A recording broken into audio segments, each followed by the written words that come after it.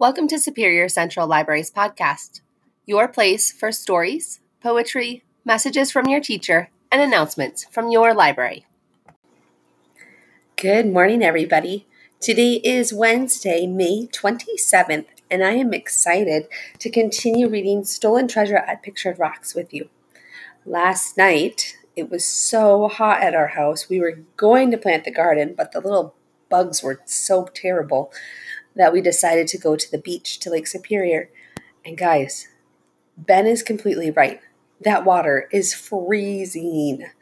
I thought to myself on the way to the car, it's going to be so nice to be completely in the lake. I barely got up to my knees before my toes were numb.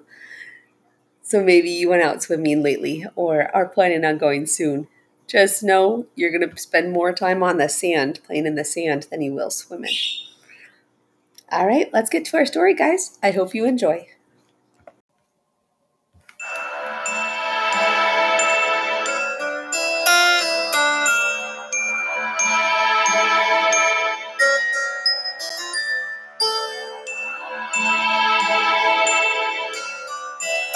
Stolen Treasure at Pictured Rocks by Mary Morgan. Chapter 5. Binoculars! Where did I put my binoculars? Searching through the camper, Ben found them in the bottom of his backpack, under his goggles and snorkels, which he had brought just in case they went swimming. That isn't happening anytime soon, he muttered under his breath, as he pulled out the binoculars and darted back out to the car. He would get a better look at the shipwrecks under the surface of the clear water with his binoculars. His parents could only smile as he climbed back into the car. Usually one of them forgot something and had to go back for it, and this time it was Ben. At the boat dock in Munising, they noticed the parking lot was filled with cars. "I hope there's room for 4 more people on the boat," Mom remarked. "Let's hurry and catch it before it leaves." The sun was bright in a cloudless blue sky. That meant there would be perfect views of the ships down below and plenty of stories of the storms that took them down. "You folks got here just in time," said the ticket taker at the dock. "Hurry aboard and get your seats. We leave in 3 minutes." "Wow," said Ben, taking a window seat. "That was close." Before long, the boat was moving out into the lake, creeping along at a slow speed. So far, so good. As they came to the sites of shipwrecks, everyone leaned over the railings to get a better view. Looking through his binoculars, Ben saw things much closer than those without them. He hoped to see inside the portholes and windows for something valuable. He was fascinated to learn ships like the Michael Grow and the Mary M. Scott sunk over 100 years ago and were still there. Many ships hit the cliffs during storms and sank just off of Pictured Rocks shoreline. Between shipwrecks, Ben used his binoculars to get a better view of ships in the distance sailing towards faraway ports. Listening to the narrator, he learned that iron ore carriers looked like big barges, and freighters with flags from other countries passed through to get grain and lumber in other ports. Ben wondered if any of the ships had trouble with pirates. For 2 hours, they traveled along the coastline. It was amazing to see rock formations shaped like bongo drums, an Indian head, and some with lookouts hanging over the edge. Becca was busy taking pictures while Ben used his binoculars. At one point, he saw an eagle soaring overhead and watched it land in a high tree. He was glad he went back for them. 1 minute later, he spotted kayakers between them and the shore. "Becca, I think I see Eli and his dad with a group of other kayakers. Look over there," he said, handing his binoculars to her. She put the strap over her head. "Wow, it's them," she said, excited to actually be seeing them in their kayak. "They're going into a cave under the cliffs. That would be so much fun. Maybe we can do it sometime."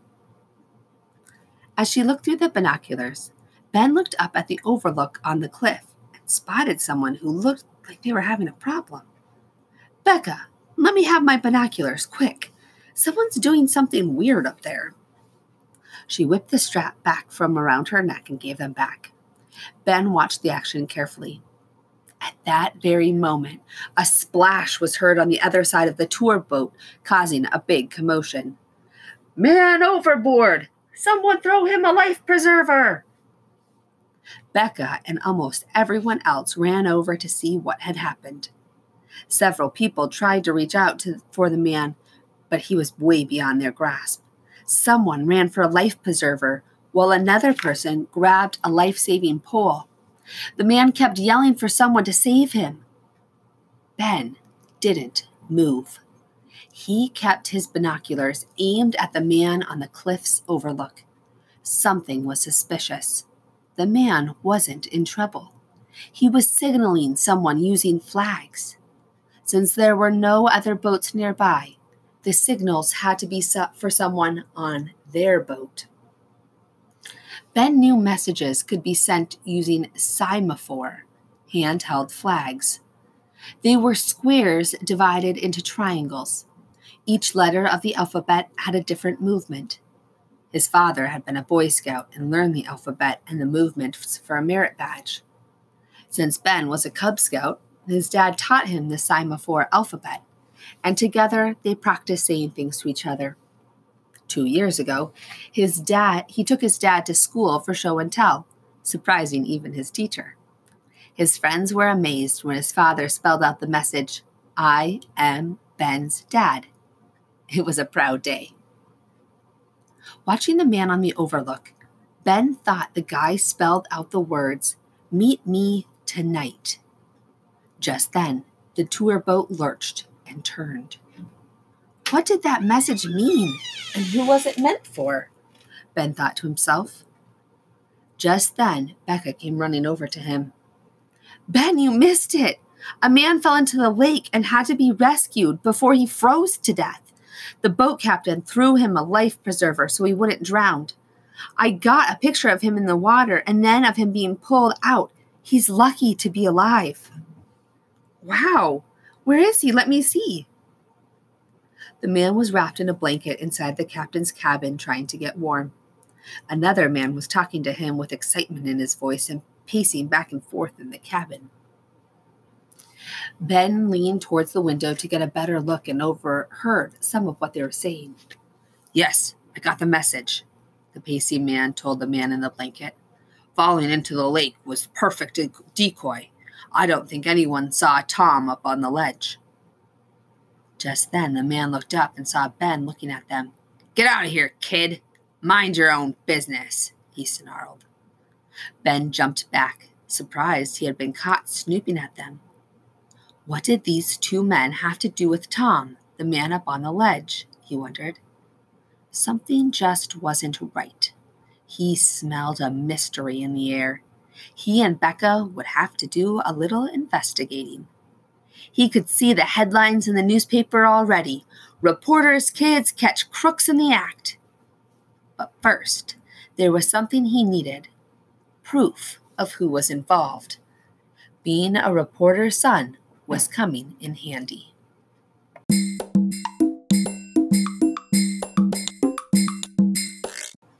Chapter 6.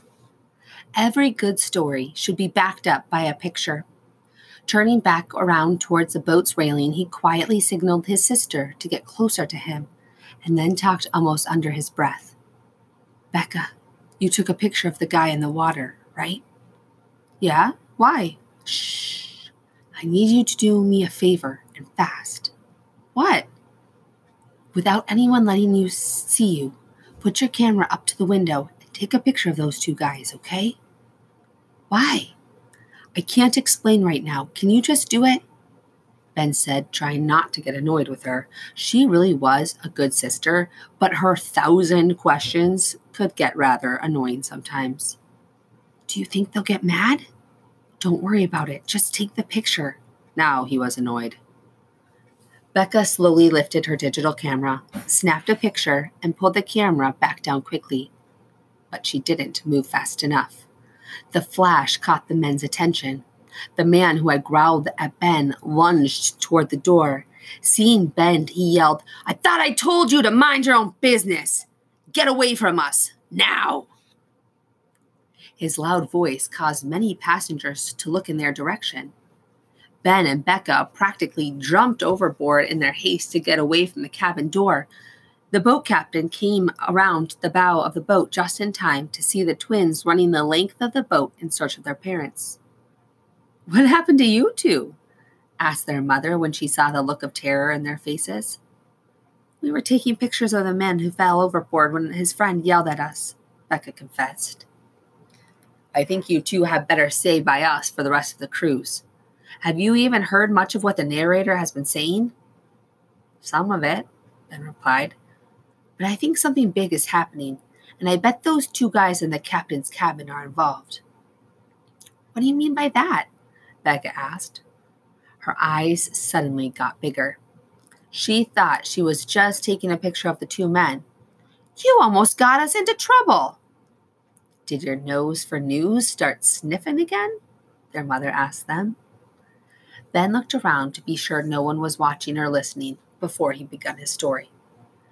"When the guy fell into the lake, I think he did it on purpose to distract anyone from seeing what was going on up at the cliff." The more he talked, the more excited his voice got. "I was watching Eli and his dad kayaking through my binoculars when I spotted a guy up on the lookout with flags in his hands. He started sending semaphore signals spelling out words." His hands started doing motions. "What was he signing?" asked their dad when he heard a semaphore signal were involved. "Meet me tonight." "Meet me tonight?" questioned his sister. "Yes, meet me tonight." "It makes you wonder, why would someone risk his life jumping into a freezing cold lake just so no one would see someone up on the ledge? Why couldn't they just use their cell phones?" Becca asked. "Yeah, the guy who jumped into the lake was crazy, if you ask me. I could only put my toe in for a second," declared Ben. He turned toward the shoreline again, putting his binoculars back up to his eyes to see if he could spot the man in the cliff again. But instead of seeing the stranger again, he saw something that made him take a double look. More suspicious action.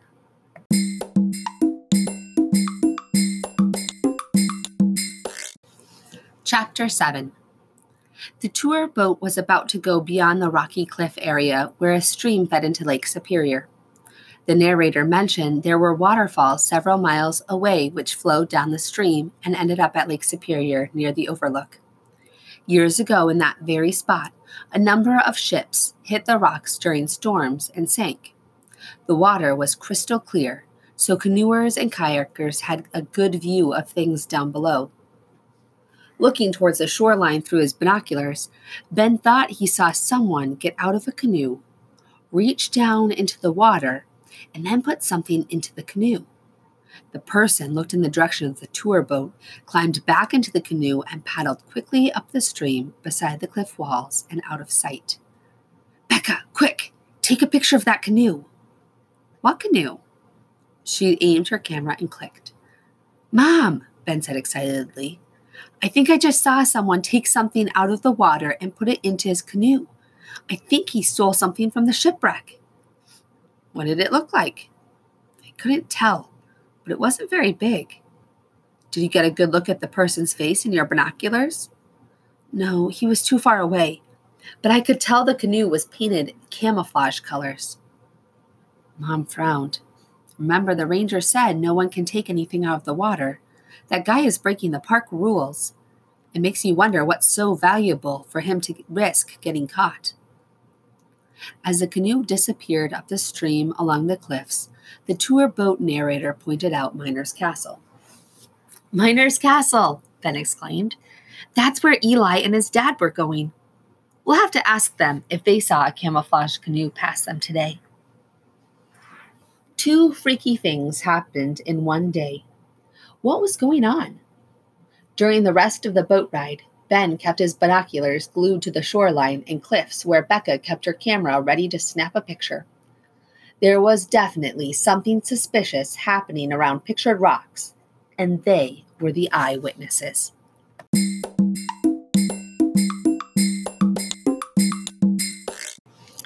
Chapter 8. After they returned to the dock in Munising, Ben and Becca couldn't wait to get to the Pictured Rocks Visitor Center at Sand Point to report what they had witnessed. Ranger Greg frowned as he listened to their story. People stealing marine artifacts is the biggest problem we have at the park. Marine what? Asked Ben. Marine artifacts. They're items which come ashore from sunken ships, mainly after storms, like doorknobs and brass portholes or lengths of chain, and sometimes even anchors. Wow, Becca exclaimed. Do they just lie on the beach? Yes, until sand buries them or a storm takes them back out into the water or someone steals them. He said with concern in his voice. Why do you think it's important to leave things alone when you see them on the beach? Because if everyone took something, before long there wouldn't be anything left for other people to look at, she answered, repeating what she had heard yesterday. Exactly. That's why we count on people like you to do the right thing by not picking up any maritime artifacts and reporting someone who does. Sometimes we are able to catch people with items in their cars before they leave the park, and then they're in big trouble. Ben's eyebrows shot up. Really? Yes.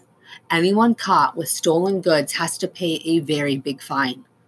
We have a museum at the end of the National Shoreline in Grand Marais, filled with displays from shipwrecks. Some are the things we took out of people's cars and campers. As he talked, Ben and Becca's eyes got bigger just thinking of being in that much trouble. There was no way they were going to pick up anything from a shipwreck. Now, let's make the rest of your visit in the park a good one. Turning towards their parents, Ranger Greg gave them brochures and maps with ideas for day hikes to waterfalls and beaches along the lakeshore. He then gave Ben and Becca Junior Ranger booklets filled with assignments to work on. They looked at pictures of birds and trees and waterfalls, animal tracks, and other things they needed to identify. It was going to make their time at Pictured Rocks very interesting. I hope you can complete the books before you leave, Ranger Greg said to the twins.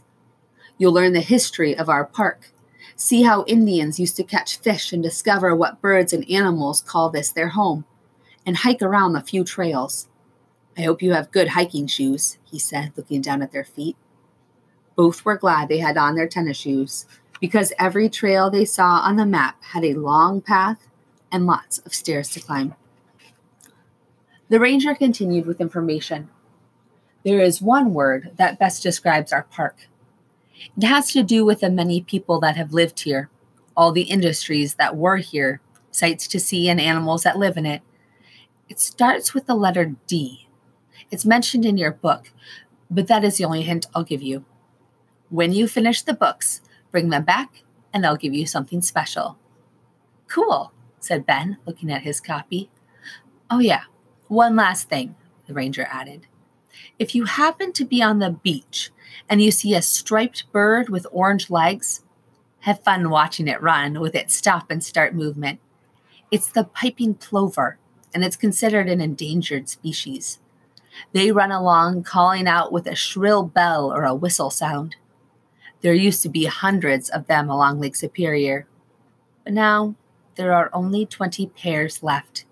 You might see their nests in the sand and grass by the shore. Please don't go near them. Ben closed his book. Can we have another one? We have a friend who's out kayaking with his dad, and he can do it with us. Sure. It's a great way for every junior ranger to learn more about our park and how to preserve it. Turning towards Mr. Cooper, the ranger said, I suggest you go to Hurricane River Campground and take the trail out to the Au Lighthouse Station. Hurricane River, Ben interrupted. That's where we're camping. Oh, great. Then it will be easy for you to find. How long is the hike out to the lighthouse? Asked Dad. It's about a 1.5 mile walk. You will have woods on one side and underbrush on the other, but there are lots of places where you can look through and see Lake Superior. If you time it right, you might see families of loons swimming nearby looking for a fish dinner. Did you know they can stay underwater for 5 minutes looking for fish? They have razor-sharp beaks, so don't mess with them. Loons, thought Becca. I just saw a picture of a loon in my junior ranger book. If we see one, I'm going to take a picture and show my friends. There aren't any loons in Lansing. Ranger Greg kept talking. You can take a tour of the lighthouse and the home where the lightkeeper's family lived. The lighthouse was built in 1874 and has helped guide many ships around the tricky waters in the harbor ever since. If it wasn't for the lighthouse, many more ships would be laying underwater in Lake Superior. Just then, Mom came over with a stack of brochures in her hand.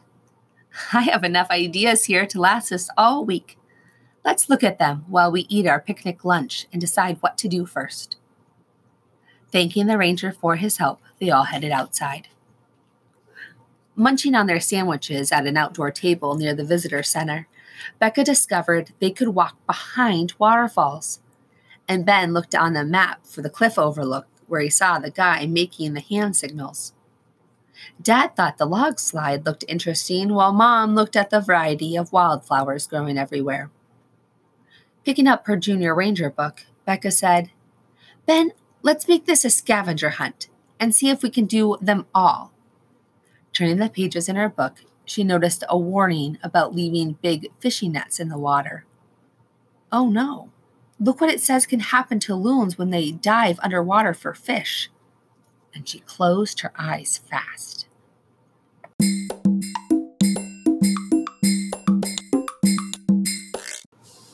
Chapter 9. The books instructed them to identify trees growing in the forests, so a hike seemed the natural thing to do. They all agreed to head for the trail to Miners Falls. Dad, isn't it near the lookout at Miners Castle? Ben asked, wanting to see the overlook where the man had sent the semaphore message signals. Looking at the map, Dad said, Well, it looks like we could walk to the falls and then drive on over to the overlook. Then let's go, Ben said, eager to get there. Walking along the trail, they made notes in their books of the trees and birds they saw. Everyone was glad for the shoes they had chosen to wear, especially on the steps leading to the platform overlooking the falls. Some were wet and slimy from the mist in the air. They could hear the rush of water falling over rocks and knew they weren't far from the falls. How many steps do you think there are? Asked Mom, looking straight ahead. 100, guessed Becca. I'm going to count them and see how close I was. Ben took off at a trot, hanging onto the handrail. He knew if he didn't, he'd hear one of his parents telling him to be careful. A small stream ran along some of the steps, and a salamander perched himself on top of a twig. He stopped to look at it. You probably think you're camouflaged and I can't see you. You're kind of like the canoe I saw, he thought. If you had a good place to keep it, it might make a fun pet. As if the salamander could read Ben's mind, he dashed away under a bush. Ben kept going and beat everyone to the falls overlook. 77, he heard Becca call out as she stepped onto the platform and went right to the railing. Wow, look at the waterfalls, she exclaimed. Can someone get my picture? I want to show this to Hannah when I get home. Her friend Hannah took pictures on vacations and showed them to Becca all the time. Wait a minute. Are these the waterfalls you can walk behind? She asked. I want my picture taken with the water falling all over me. No, these aren't the ones, Mom informed her.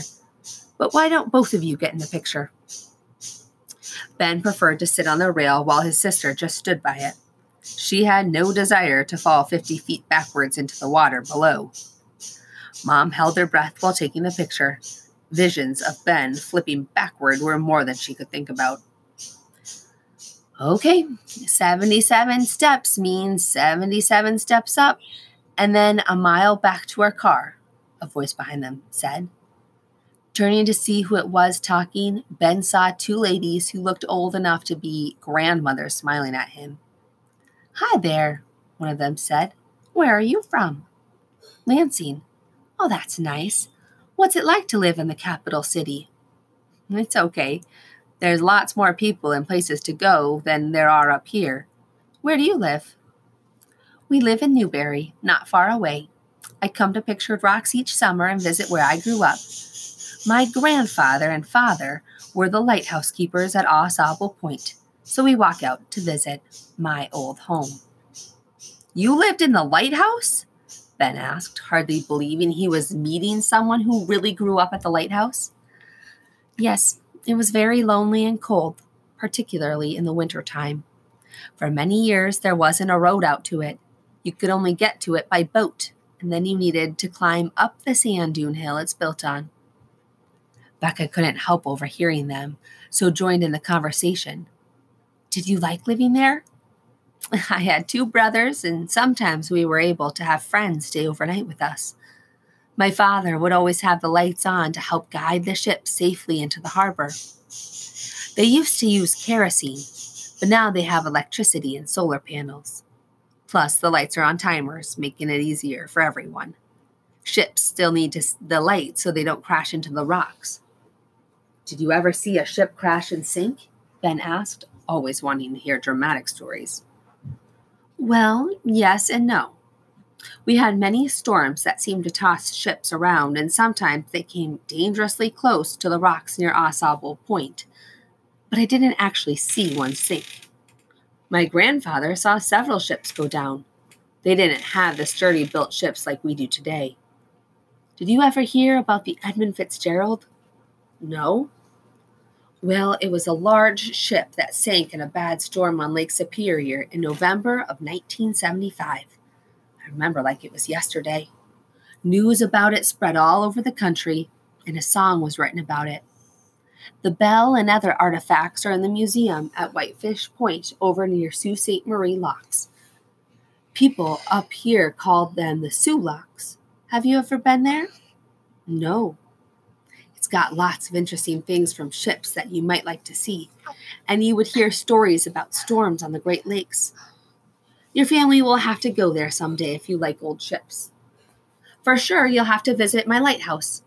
We'll go there tomorrow. One hike is enough for us. Hey, Dad, this lady used to live at the lighthouse, and she's going there tomorrow. Can we hike there too? I think that's a great idea. Who knows? Maybe we'll see you ladies there. Turning to Ben and Becca, he said, I think it's time for us to head back to our campsite and see if Eli and his dad has had as much adventure as we did.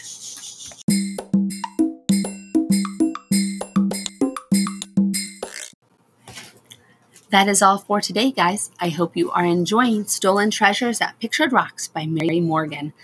Tune in tomorrow to hear the next bit of the story. Have a great day.